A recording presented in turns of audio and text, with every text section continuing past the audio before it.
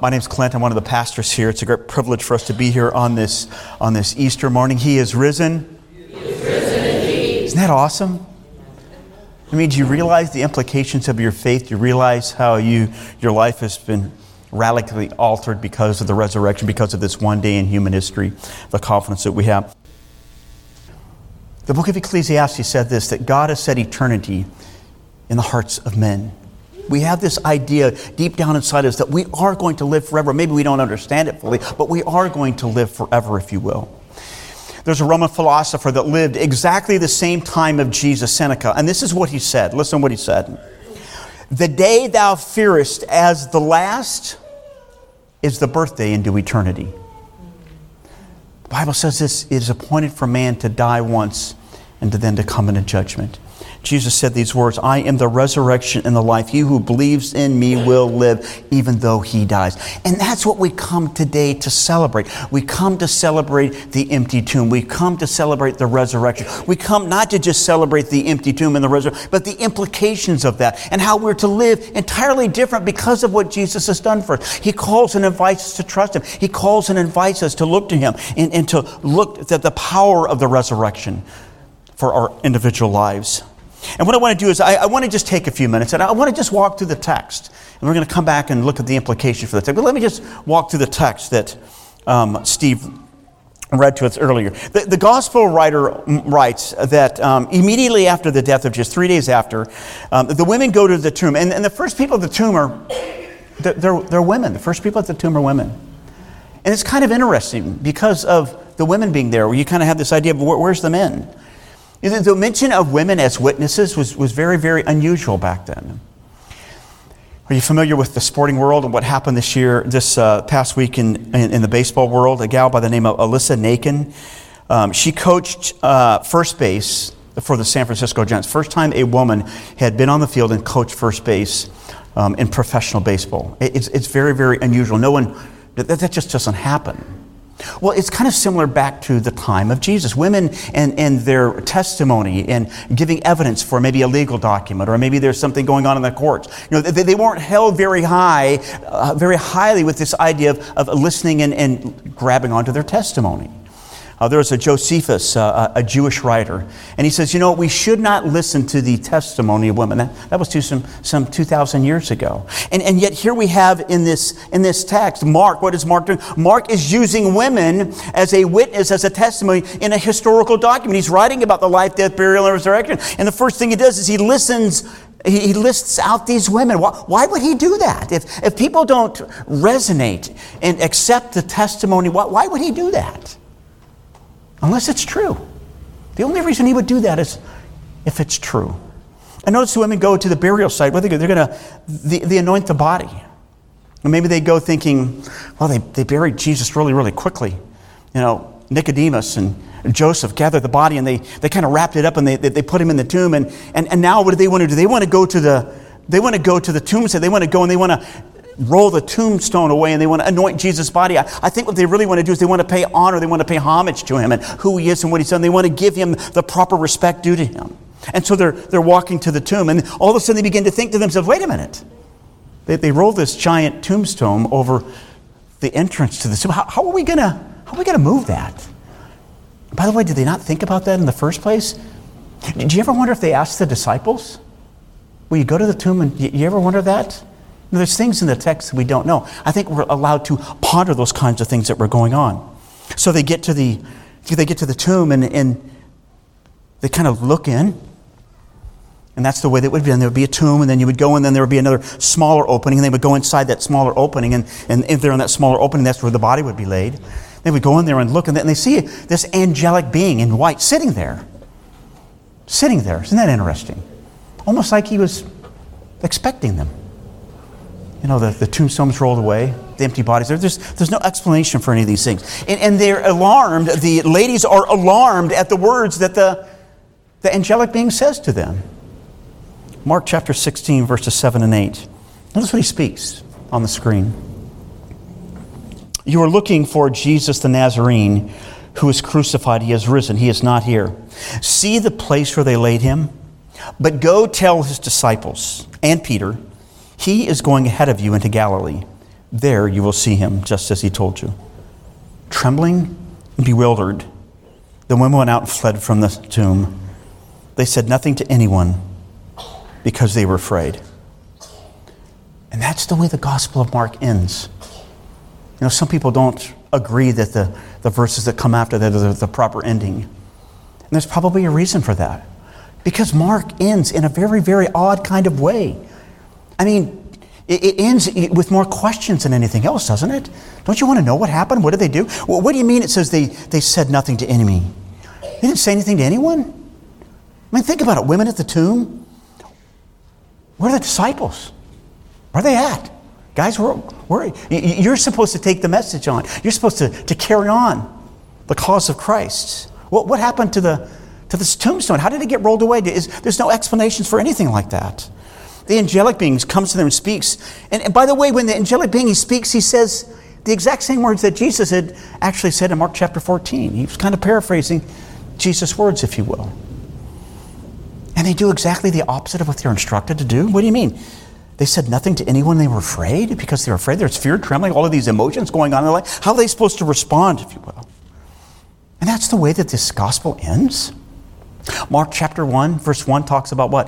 This is the gospel. This is the beginning of the gospel of Jesus Christ, the Son of God. That's how it begins. And what Mark has done for 16 chapters, he said, this is who Jesus is. This is his life. This is what he said. These are all of the wonderful miracles that he's done. And I think what happens is he comes to the end. He ends it this way because you and I are invited to fill in the blanks. Fill in the blanks about Jesus. What do you believe about Jesus' life, death, burial, and resurrection? What do you believe about the things that he taught? What do you believe about the miracle? What do you believe about all of these things? What are the implications of the life of Jesus in your life? What are the implications of the empty tomb? Is it just a story? Is it made up? Is it a myth? How do we resonate with the resurrection story and the empty tomb? What I want to do is I want to go through and I want to just walk through 4 implications, the greatest day in history, 4 implications, if you will, of the empty tomb and the resurrection. Mark, writing to Roman believers, wanted them to put together the entire picture of Jesus.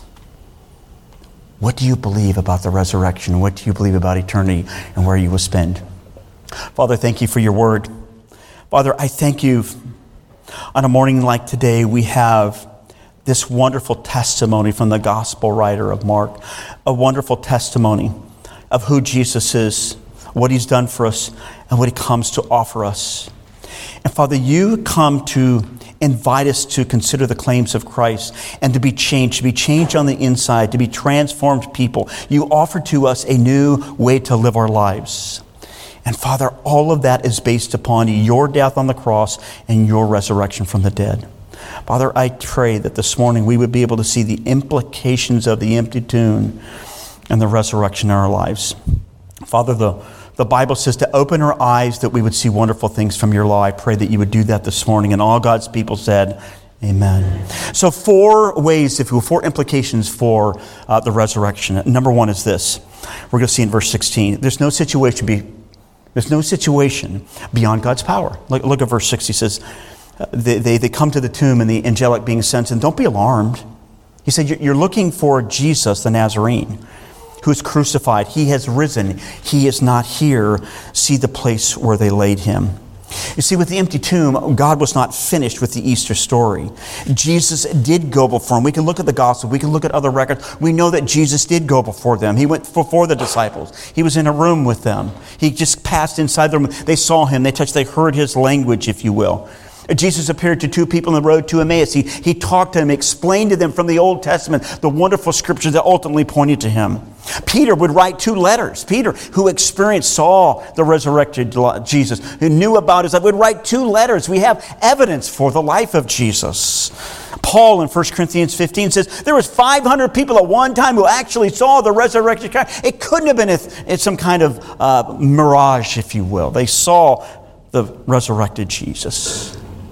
And I would imagine on that Friday as Joseph and Nicodemus come and they collect the body and they wrap it up.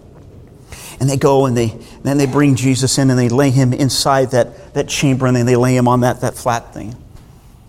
God scoffs and he laughs in heaven like he does many times in the Psalms. He scoffs and he laughs because he knows the outcome. He knows what's going to happen. He knows that Jesus is going to come back to life. He's going to breathe. He's going to raise up. He's going to walk around. He's going to leave that tomb. And God is going to be vindicated because God's going to bring him back to life. And we know that because from the very, very beginning, God's purpose for Jesus is that he would come into this world in the incarnation. He would do many wonderful, powerful miracles, and then he would go to a cross and offer himself as a sacrifice for sin. Ephesians chapter 1 verse 4 says, this is what God had planned from the very, very beginning of the world, that Jesus would come and offer himself as a sacrifice for sin. The resurrection and the empty tomb remind us that God's power over death reminds us that you and I, there's nothing that we could experience in life, nothing that we can experience in life that he can't handle and he can't deal with. Nothing is beyond God's power. I was reading through the Old Testament last week, and we see God's power manifested in ways that make us scratch our head and go, really? I'm reading in the book of Judges. The book of Judges has a judge. And then they kind of get back on track, and then bad things happen, and then God raises up another judge because the people keep abandoning him. In Judges chapter 7, God's bringing judgment upon the people again. Why? Because they walked away from him. And the Midianites, these bad, evil people, they are so many people, and they are so oppressed that the Israelites, they're taking their stuff and they're hiding in the hills. The Midianites come in the middle of the fields, and then they just take over. For years, they've been suffering at the hands of the Midianites. And God says, Gideon, you're it. You're the judge. You're the one I'm going to use to free our people once again. And you remember what God did to deal with the Midianites? He said, this is what I want you to do. I want you to gather all these people. And then they finally realizes that as Gideon gathers all these, there's too many.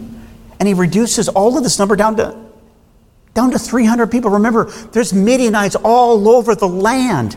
And God reduces this people down to 300 people. This group down to 300 people. And remember how he frees them?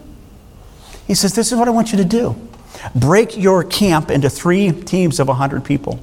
And I want you to take a lantern in this hand. I want you to take a trumpet in this hand. And then I want you to go. And I want you to break the glass, and I want you to sound the trumpet. Really? That's God's plan for dealing with all of these Midianites? That's exactly what they did in obedience to God. They blew the trumpet. A trumpet for Gideon and a trumpet for the Lord. These people did nothing. Why? Because God's power has the power to radically change our life. And if God can deal with the Midianites in the book of Judges, he can raise somebody back from the dead. Nothing is beyond God's power in our life. Why do we know that? Because after the resurrection, some 8 weeks after the resurrection, all of these people who'd scattered, all of these men who had scattered, they're back in the city of Jerusalem 8 weeks later. And they're in the temple courts, and they're talking about the life, death, burial, and resurrection of Jesus. They're sharing the gospel with other people. The Jerusalem leaders come up to him, and they grab him, and they throw him in prison. And they're in prison.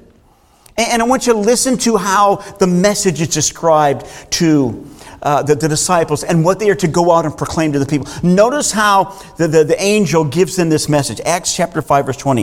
It says this, go stand in the temple courts, you disciples, and tell the people what? The full message of this new life. That's what the gospel is. That's what the life, death, and burial and resurrection of Jesus Christ is. It's not just this heady stuff. It's about a new way to live your life, a new quality of life. It's a new way to live because of the power of the resurrection.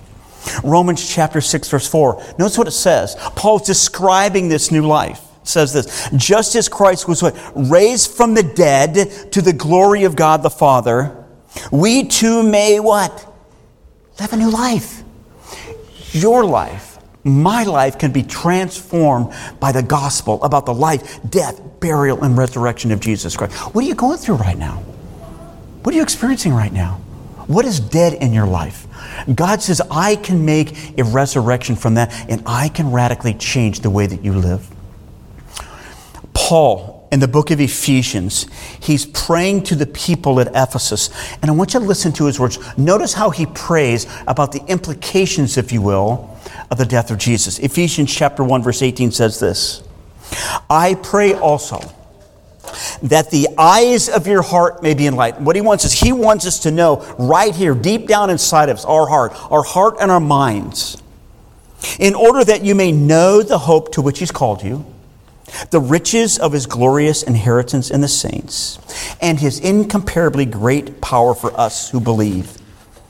That power is like the working of his mighty strength, which he exerted in Christ when he raised him from the dead and seated him at the right hand in the heavenly realms. What does Paul pray? Listen, I want you to know the hope of his calling. You and I have been given hope because of the life, death, burial, and resurrection. Riches, not just riches out there, not houses and cars and things like that, but the riches of knowing and being like Jesus, who he is, conforming us ultimately into the image of his Son. All of the blessings that have been given to Jesus have been given to us. That's the inheritance that you and I are going to have. And what's the last? This incomparably great power. Do you like power in your life to do things?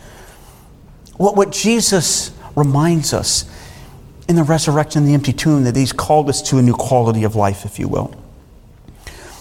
So yesterday we're setting up outside, and I'm not a very good setter-upper people. I just tell me what to do and I'll do it. So I'm literally outside and I'm standing by the garbage can, and a man comes up and he's throwing some things into the trash can. I recognize him. He's probably doing some cleaning here. And as I walk up to him, he goes, we said hi, we're greeting each other. He goes, I was hoping to talk to the pastor here. And I'm like, is he around? And I'm like, well, depends on what you want, what do you want? Standing by that trash can, he told me about one of his family members. He was run over by a bus. Literally run over by a bus, probably with the last week or two. Tears are streaming down his face. Right next to that trash can. This man's feeling hopeless. When you get in that circumstance, when you get in that place where your world has been rocked by something really, really bad, where do you turn? Where can you turn? See, the resurrection says, I can turn to Jesus because he raised somebody back from the dead. Now, that doesn't mean that everything's going to be all right in life, but it means that I can give myself to him, and this new quality of life means that I can trust him to work all the bad stuff out. So I put my arm on this guy, and we prayed for this family member. And I asked that God would reveal his might and his power and his peace to him. See, the resurrection reminds us this. The word hopeless is obsolete. We've been given a new quality of life. The word impossible becomes meaningless because of who Jesus is in the resurrection. Thursday night we gathered here for this Maundy Thursday service. And there's a great song that we sang. All the songs that we sing are really good. But sometimes when you come and they just capture your heart, and you leave and you're going, oh man, I'm going to take that one home. So I took this one home, and Saturday morning I woke up really early. I couldn't sleep, woke up really early. And I looked at Wonderful, Merciful Savior on my phone. And I probably listened to that song 10 times. A variety of people, wonderful, merciful Savior. And this is what captured my attention from the song. It says this: you offer hope when our hearts have hopelessly lost their way.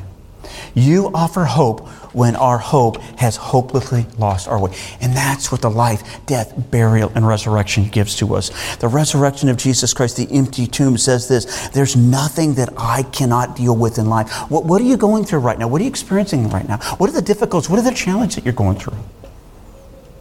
What God says is, listen, you can trust me for the empty tomb. You can trust me for my power. It may not always be what you want it to be, but what I can do because of the resurrection, because of the empty tomb, what I can do, I can come and I can reframe your life because of Christ living inside of you, because of the Spirit of God living inside of you. That's the new quality of life. The Word of God, the Spirit of God living inside of us to give us a new quality of life.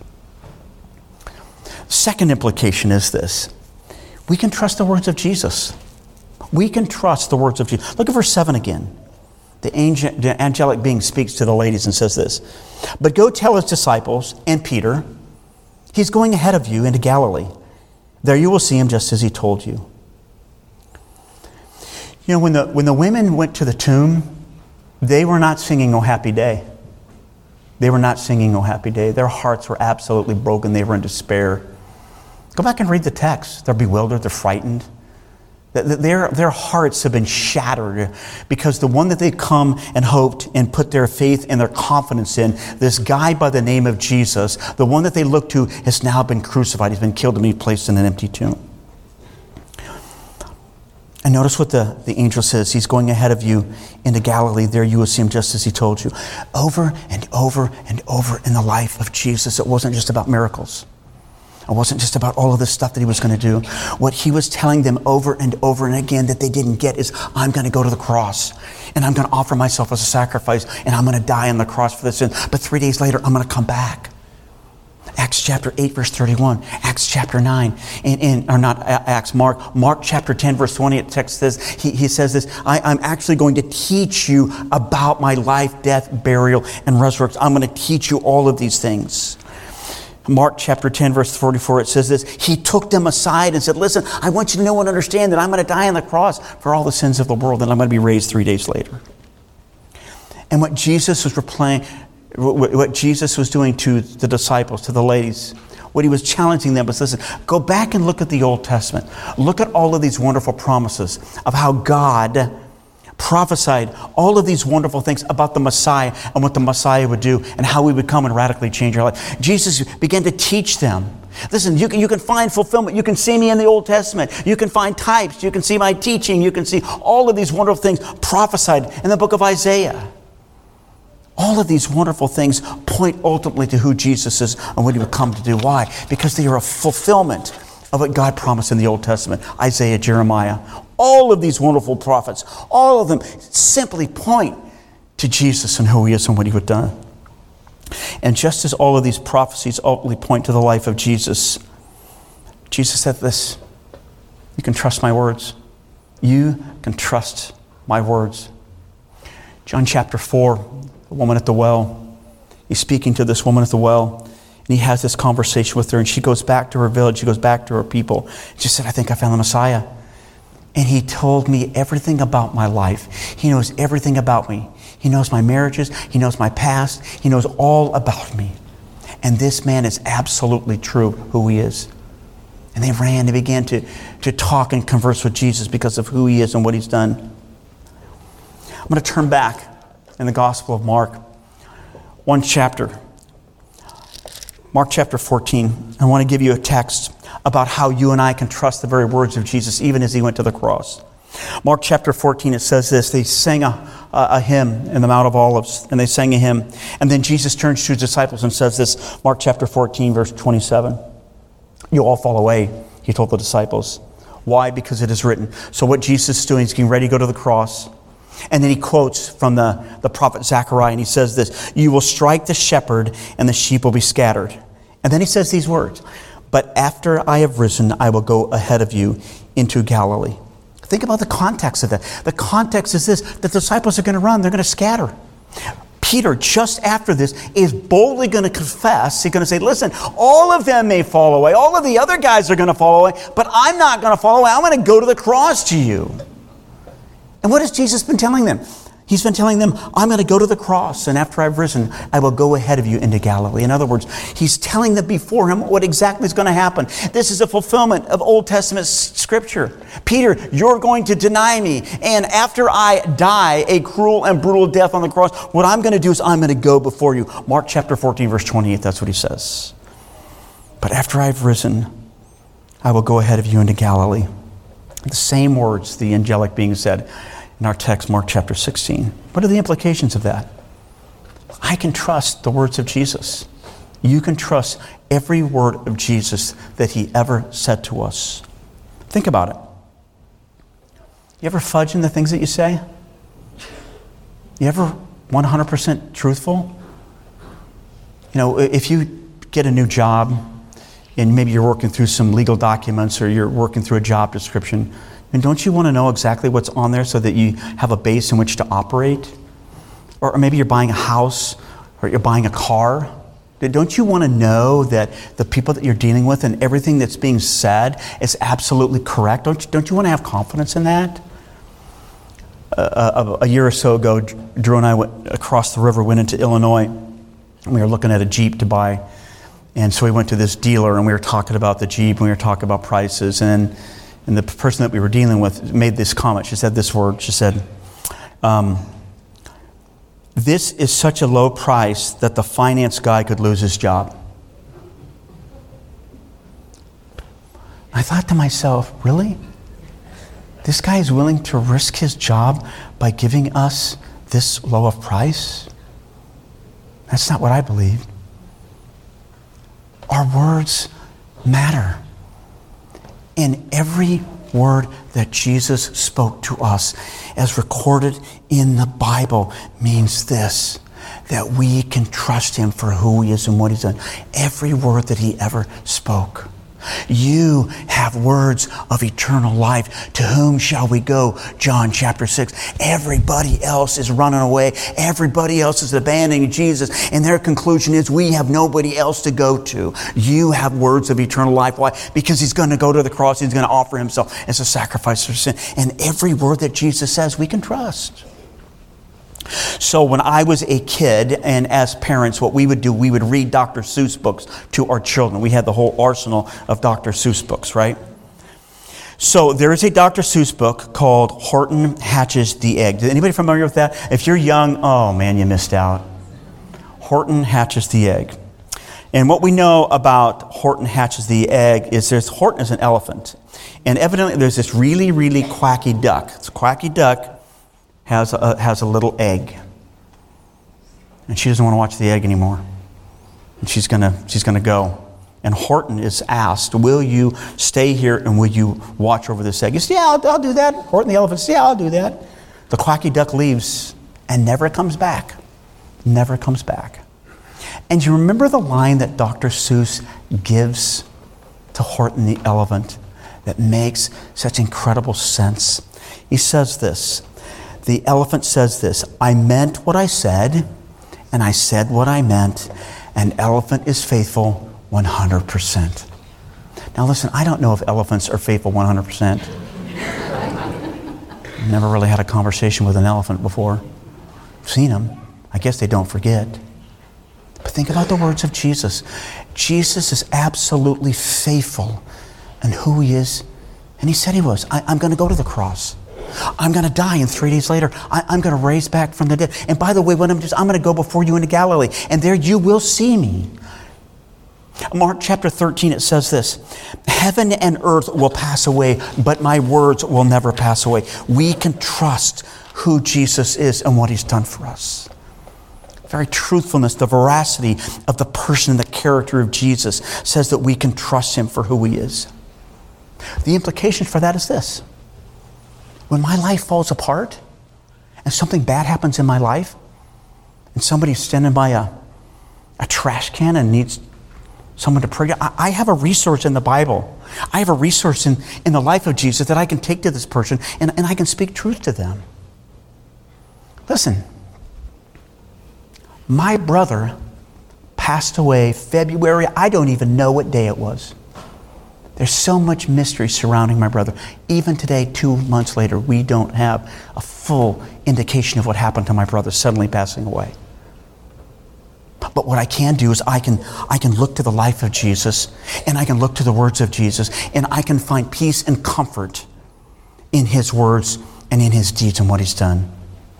That's the implication of the truthfulness of God's word. Matthew chapter 11 says this, "Come to me, all you are weary and burdened, and I will give you rest." Are you weary and burdened? You need rest? Then come to Jesus. That's what he says. I know all about you. I know past, present. I know all about you. I created you. Will you come to me? Jesus in John chapter 14, he's getting ready to go to the cross. He said, "Okay, guys, I'm getting ready. I'm going to go. I'm exiting here." And they have all of these questions because they don't know what's going on. They don't really understand. And John chapter 14, listen to the words of Jesus and how this one verse, if you will, can radically change our life before we leave here today. John chapter 14, verse 3 says this, "And if I go and prepare a place for you, I will come back and take you to be with me, that you also may be where I am."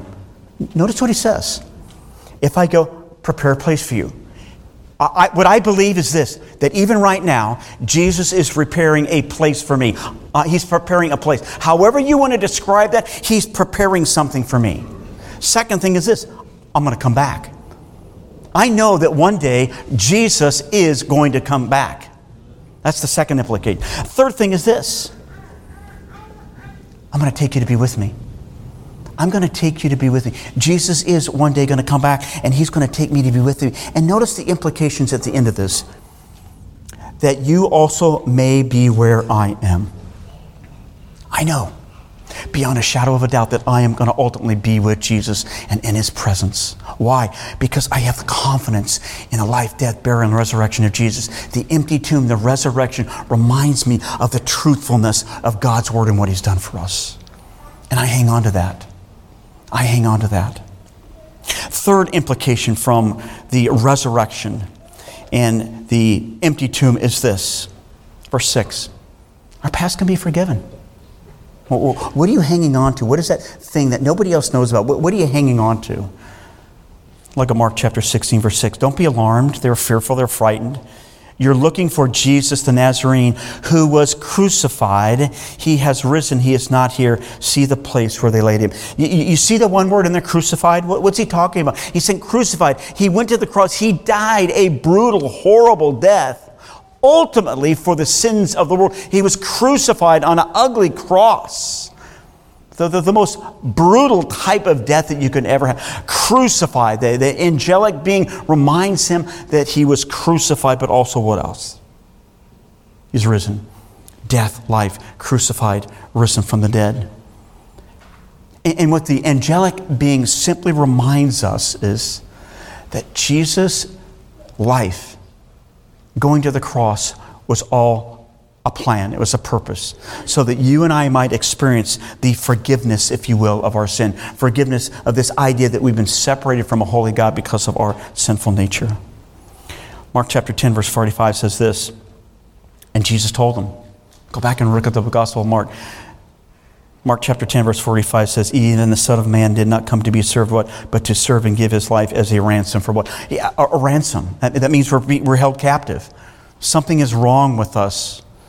We're slaves, if you will, to sin. And what Jesus has come, he's come, listen, I've come to set you free. You know, what is that thing, that issue that you cannot break in your life?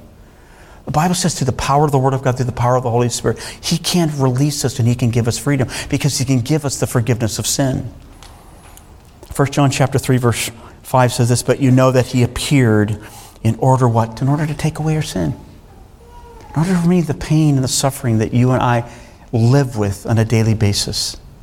You know, we have a bunch of grandkids. Every once in a while, our grandkids will they'll get a little wanky. They'll get a little sideways and something will happen and somebody's crying in the next room.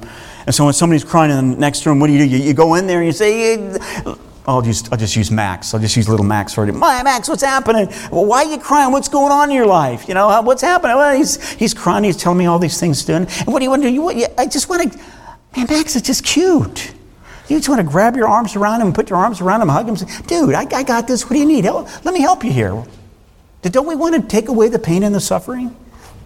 That's what Jesus wants to do. He sees us in our sinful condition. He sees the things that we do. He sees the ways that we rebelled and walked away from him. And what he wants to do is he says, come to me. And what I'm going to do is I'm going to wrap my arms around you and I'm going to give you the forgiveness of sin, if you will. Think about the thief on the cross. Thief on the cross. Jesus in the middle, two thieves on. And at one point during the crucifixion scene, they're both mocking Jesus. And then something happens. Something shifts for one of them. And he begins to change. And even on the cross, he goes through this internal change, if you will, an internal transformation based upon him looking at Jesus the way he's dying, watching him and the words that he's saying. And he goes through this internal transformation. And he says, Jesus, have mercy on me. And Jesus says to him, today you will be with me in paradise. This guy did absolutely nothing good in his life, deserved the penalty of death. And what Jesus does is in his grace is, I'm going to give you the forgiveness of sin. Why? Because all of sin for all of humanity was laid on Jesus at the cross. That's why he was crucified. 2 Corinthians chapter 5, verse 21 says this. God made him who had no sin, Jesus, to be sin for us, so that in him we might become the very righteousness of God. Isn't that beautiful? Isn't that beautiful? My life My sin, all the horrible things that I did and continue to do are laid on the person of Jesus. And he goes to the cross and he offers himself as an atoning sacrifice for me. He dies in my place, if you will. See, I believe that the early church, they were a resurrected community. Simon the leper was there. And Mary Magdalene, who had a lot of demons. And there's that sinful, scornful woman. And there's this guy by the name of Peter who denied Jesus and walked away. When you look at the resurrected community, you see all of these people, tax collectors. You see all of these bad people, people that we wouldn't want to necessarily associate with. And they're all there. There's this resurrected community whose lives have absolutely been transformed by the gospel and the message of Jesus Christ because of the power of the resurrection. They are cleansed, changed on the inside out, and they live this new and wonderful life. The book of Colossians talks about this. Colossians chapter 2, verse 13. Notice how God's grace, God's pardon program is explained. It says this: He forgave us most of our sins. No, it says all of our sins. All of our sins. Having canceled the written code with its regulations that was against us, that stood opposed to us, he took it away, nailing it to the cross. At the cross, all of our sin is placed upon the unique person of Jesus. And you and I had this wonderful, wonderful transformation on the inside where we were forgiven of our sin. Jesus paid it all for you, and he paid it all for me. Aren't you glad for that? We don't have to pay for our own sin. Jesus offers this wonderful forgiveness, this wonderful way that our lives are transformed. But notice how personal it gets in the text. Look at verse 7. But go tell his disciples and Peter, he is going ahead of you. Do you ever wonder why he singled out Peter? Most of us know why. Because Peter absolutely blew it. Jesus, if all fall away, I will not fall away. I will hang with you absolutely to the end. Not only did he boldly proclaim that to Jesus in front of everybody else, but he truly believed that that's what he would do. He would stay with Jesus all the way to the end. And you know, you often wonder that the words of Jesus, where he said that if you deny me before men, I will deny you before your heavenly Father. You wonder if in Peter's mind, as he's reflecting on the life of Jesus and the things that he said, you wonder if in his mind he's thinking, well, you know what? I denied him. I actually did exactly what Jesus said we're not to do. I denied him before men. It's over for me. And Jesus didn't do that. He said, go talk to the disciples and Peter and tell them I'm going to go ahead of them and I'm going to meet them in Galilee where I'm going to gather them together and I'm going to reveal myself to them. Listen, the Bible is a record of failure of people. Abraham, David, Peter, Paul. The Bible is a record of people who fell, if you will, and were not ultimately perfect. What did they need? They needed the grace of God. They needed the forgiveness of God. Peter needed that. Paul needed that. All of these people need the very, very grace of God. And what the angel promises here is, go tell Peter, I'm going to go ahead of him into Galilee, and what am I going to do? I'm going to restore him back to ministry. I'm going to restore him back to a fruitful ministry. Why? Because we have this wonderful forgiveness of sin because of Jesus. You see the implications of the resurrection? The power of the resurrection, the why this day is so radically beautiful to us. No situation that you're going through is out of bounds. We have the words of Jesus that we can absolutely trust in our life. We have the forgiveness of sin. Last thing, and then I'm done, is this. My future is secure. Is your future secure? Are you absolutely sure of your future? If you were to leave here today and die, are you absolutely sure of your future, where you're going to go and what you're going to do? Well, I don't need to talk about that. I've got many, many years to live. I'm going to live for, really? Yeah, my brother thought that. Other people think that all the time.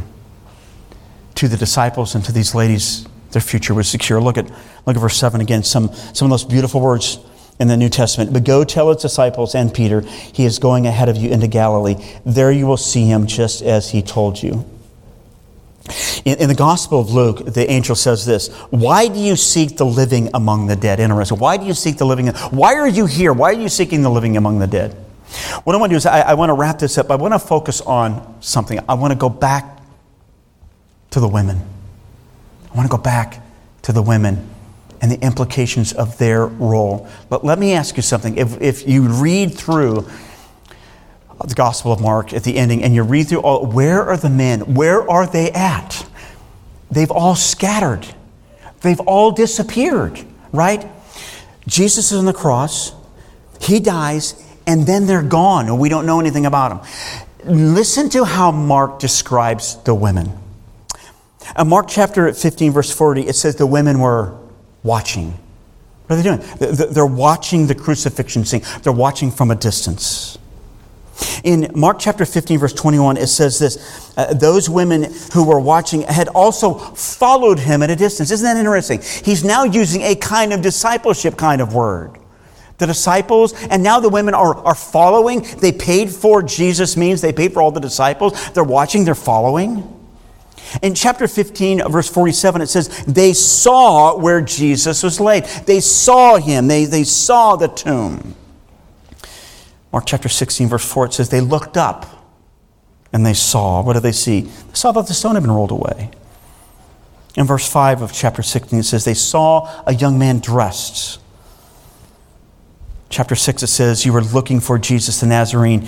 In chapter 16, verse 7, it says, there you will see him. Do you see what Mark does? Mark uses the women as witnesses to the life, death, burial, and resurrection of Jesus Christ. They were looking. They were following. They saw and are witnesses in a historical document about who Jesus is and what would happen in his life. The men didn't see all of that, but they did. And what God does, what the Spirit of God does in his providence, he uses this wonderful example of these women whose testimony would not have been accepted. He uses them as an example of Jesus' life because they loved him, they cared for him, and they knew that their lives had been radically transformed all the way from the crucifixion to the gravesite to seeing Jesus resurrected. Beautiful, beautiful picture of God's grace and who he would use. So let me ask you something. Where are you at with the resurrection of Jesus? Maybe life is good for you. Man, that's good. Great. That's great. But the implications of the empty tomb, the implications of the resurrection, they're absolutely beautiful. He wants to transform us on the inside, ultimately to conform us into the image of Jesus Christ. He wants us to be able to trust the very words when life is difficult, when life is challenging, life is hard. He says, will you trust me with your very life? Will you trust the very words? He wants to secure our future. You know, John 14 reminds me that I have a secure future because of who Jesus is and what he's done for me in my life. Let me pray. Father, today is just a wonderful day that we set aside to celebrate the implications of the resurrection of Jesus. And Father, we know that we ultimately are to celebrate the resurrection every day, because every day is a new day with you. The Bible talks about us being new creations, that if we're a new creation in Christ, the old things have passed away, behold, new things have come. And I gotta believe, but because of who you are and what you've done, and because of your power toward us, Lord, every day is a new day for us. A new day for us to trust you.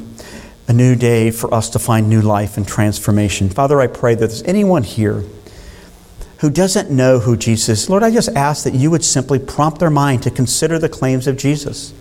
Consider who he is. Consider his life. Consider his very words, Lord. Consider the things that he said and the fact that he was offered as a sacrifice for sin. And Father, for those of us who claim the name of Jesus, I ask that you would make us bold witnesses of the empty tomb and the resurrection. Lord, your word is true. Because you live, we will live. We look forward to and anticipate that day when we will be with you forever. Father, we ask all of these things in Jesus' name. Amen.